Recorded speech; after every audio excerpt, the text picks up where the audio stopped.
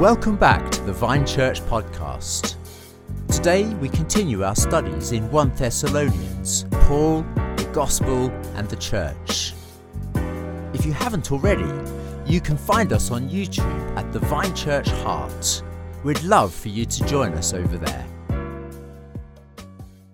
Morning all. Welcome back to our devotionals, and we're carrying on to 1 Thessalonians this morning, and we're in 1 Thessalonians chapter 3. And a lot of the stuff that we're looking at today really is a kind of a direct sequel to what I looked at on Friday. It's funny because obviously Andy has dealt with kind of the verses in between Friday and today, but really I'm kind of carrying on exactly where I left off on Friday. So we're going to be reading 1 Thessalonians chapter 3, verses 5 to 8. And this is what it says. For this reason, when I could bear it no longer, I sent to learn about your faith, for fear that somehow the tempter had tempted you and our labor would be in vain. But now that Timothy has come to us from you and has brought us the good news of your faith and love and reported that you always remember us kindly and long to see us as we long to see you. For this reason, brothers, in all our distress and affliction, we have been comforted about you through your faith. For now we live if you are standing fast in the Lord.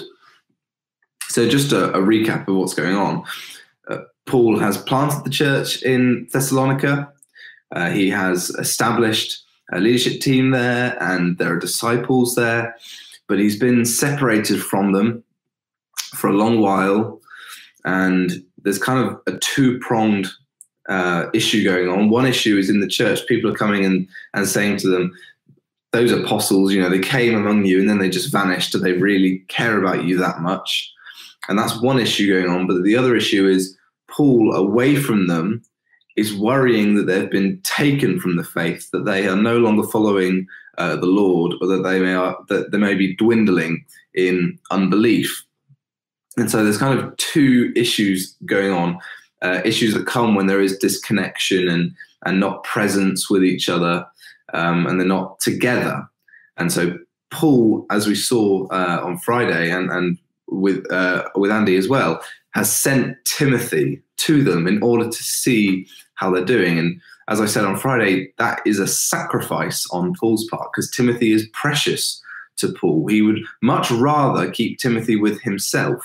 It's a crutch for him to lose his precious Timothy, but he cares for this church so much. He has such a love for them that he needs to know how they're doing, and would rather have an answer either way rather than just worrying in ignorance.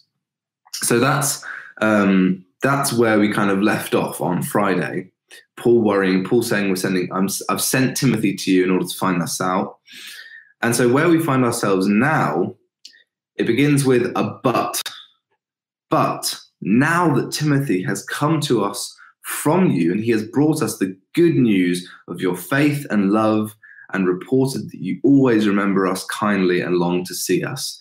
So now we have now Paul's worry is turning to very happy, good news, because now Timothy has returned and he has seen the fruit that has been born, and the apostles' work was not in vain. They didn't labor in vain. They have now, they've shown that their labor has been good. And I actually think that Paul's response to this gives quite potentially even a challenge to us. Certainly a challenge for me, in that just listen to some of the ways that Paul expresses this. For this reason, as in for their faith and love and everything being genuine, in all our distress and affliction, we have been comforted about you through your faith. In other words, because of this news that you are standing firm in the faith, that you are not walking away or dwindling in unbelief, that is enough to comfort us in our distress and affliction. And bear in mind, when Paul's using the word distress and affliction, he's probably not using it in the same way that we would, because this guy went to prison, this guy was whipped, this guy was stoned, this guy was beaten, this guy was shipwrecked. He knows affliction far more than we do. And he's saying that their faith is a comfort to him in that. And then listen to what he says in verse 8. For now we live if you are standing in the Lord. Your knowledge of your faith is enough to give us life.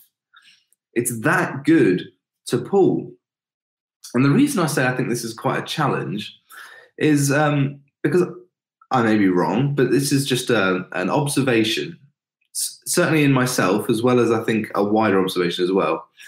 We in the church today, we love a good testimony of how God has moved in someone's life. We love to hear us, I've heard them called God stories before. God has done something in my life this week. God has done this. There's been a miracle here. This person has been healed, or God has provided in this sense. And don't get me wrong, these are fantastic, and I find them so stirring in faith, and I love hearing them. And I'm not at all saying we shouldn't value those at all. But there is a sense in which we need to kind of have a priority on what is the greatest miracle the Holy Spirit can do. And the greatest miracle the Holy Spirit can do is not regrow a limb or provide financially or any of those things, as amazing as they are. The most amazing miracle that the Holy Spirit does is turning a heart of stone, a person who does not know the Lord or love the Lord, and as the Bible says, walks in darkness, turning that heart of stone into a heart of flesh. The Bible describes becoming a Christian as though it's back from the dead. In Ephesians 2, it says, you were dead in your transgressions, but you have been made alive in Christ. The image is this person was dead in a spiritual, very real sense. They did not have the power to turn to God. And now they have turned to God and know him as their Lord and Savior and friend. That is the supreme miracle of the Holy Spirit. And so when we sing songs about, wanting to see the Holy Spirit move, I remember standing in church, this is long before the pandemic, and singing a song about wanting the Holy Spirit to move. And I remember just looking around and thinking, hang on a second, we have a room full of people calling Jesus Lord. The Holy Spirit has moved. This is incredible. And I think this is really what Paul is so excited about. He isn't necessarily excited to hear anything specific from them, but a whole community of Jesus-loving people. What an amazing reality.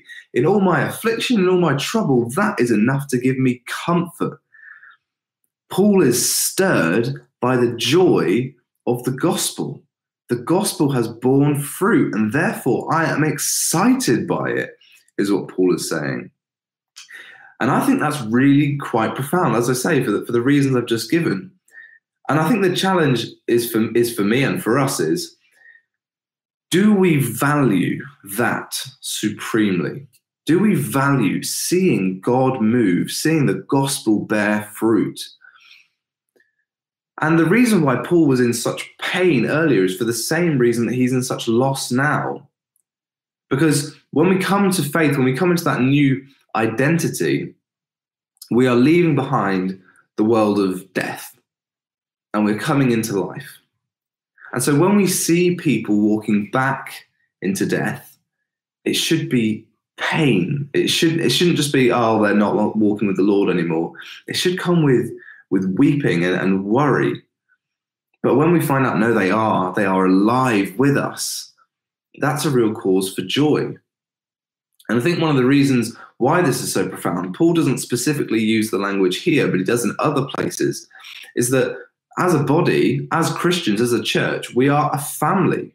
We are a family of faith.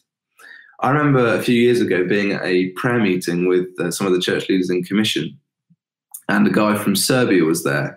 And I remember him saying, he knew probably 5% of the room, and he greeted everyone as his brothers and sisters in Christ. And I remember him saying something that's really stuck with me. He said, there are no cousins in the body of Christ, only brothers and sisters. And I've quoted that so many times since then because I love that image. There are no distant relations. There are no cousins. There are no, family trees that go off. In Christ, we are brothers and sisters. We're a family of faith. We rejoice in each other's membership in the family. If you think about, imagine you were in a family and another child was adopted in. Really, your heart would be to see your new sibling become one of you and to grow into what it means to be like you guys.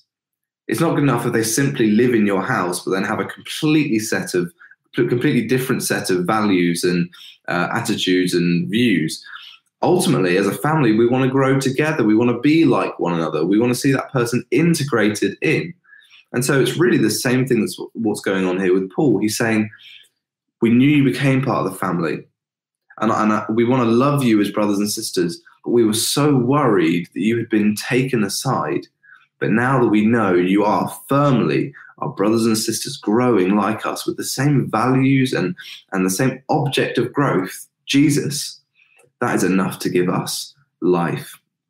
And so the encouragement I want to give you guys this morning is the gospel is powerful and the gospel has borne fruit. And if you are watching this and call yourself a believer in Jesus, you are evidence that the Holy Spirit works miracles. And that is something to rejoice in. And I, as a brother in the Lord, want to rejoice in the fact that you are standing firm in the Lord. I, as a brother in Christ, want to rejoice in the fact that the gospel has borne fruit in your life and in our lives, because we are a family. We're not just individuals that come to the same organization. We are a body. We're a family. So bless you. And if you are not a believer, I should say, you are more than welcome to join this family through faith in Jesus Christ. So let's pray. Heavenly Father, we thank you that you have given us your Spirit, and your Spirit points us to Christ. Lord Jesus, we pray that we really would know what it means to grow in pursuit of you, to be a family that is going after you. Help us to grow individually in you, but also as a body together, to support one another, to rejoice in each other's testimonies of good, and Lord, simply to find so much joy in the fact that you still make disciples today. In Jesus' name we pray. Amen.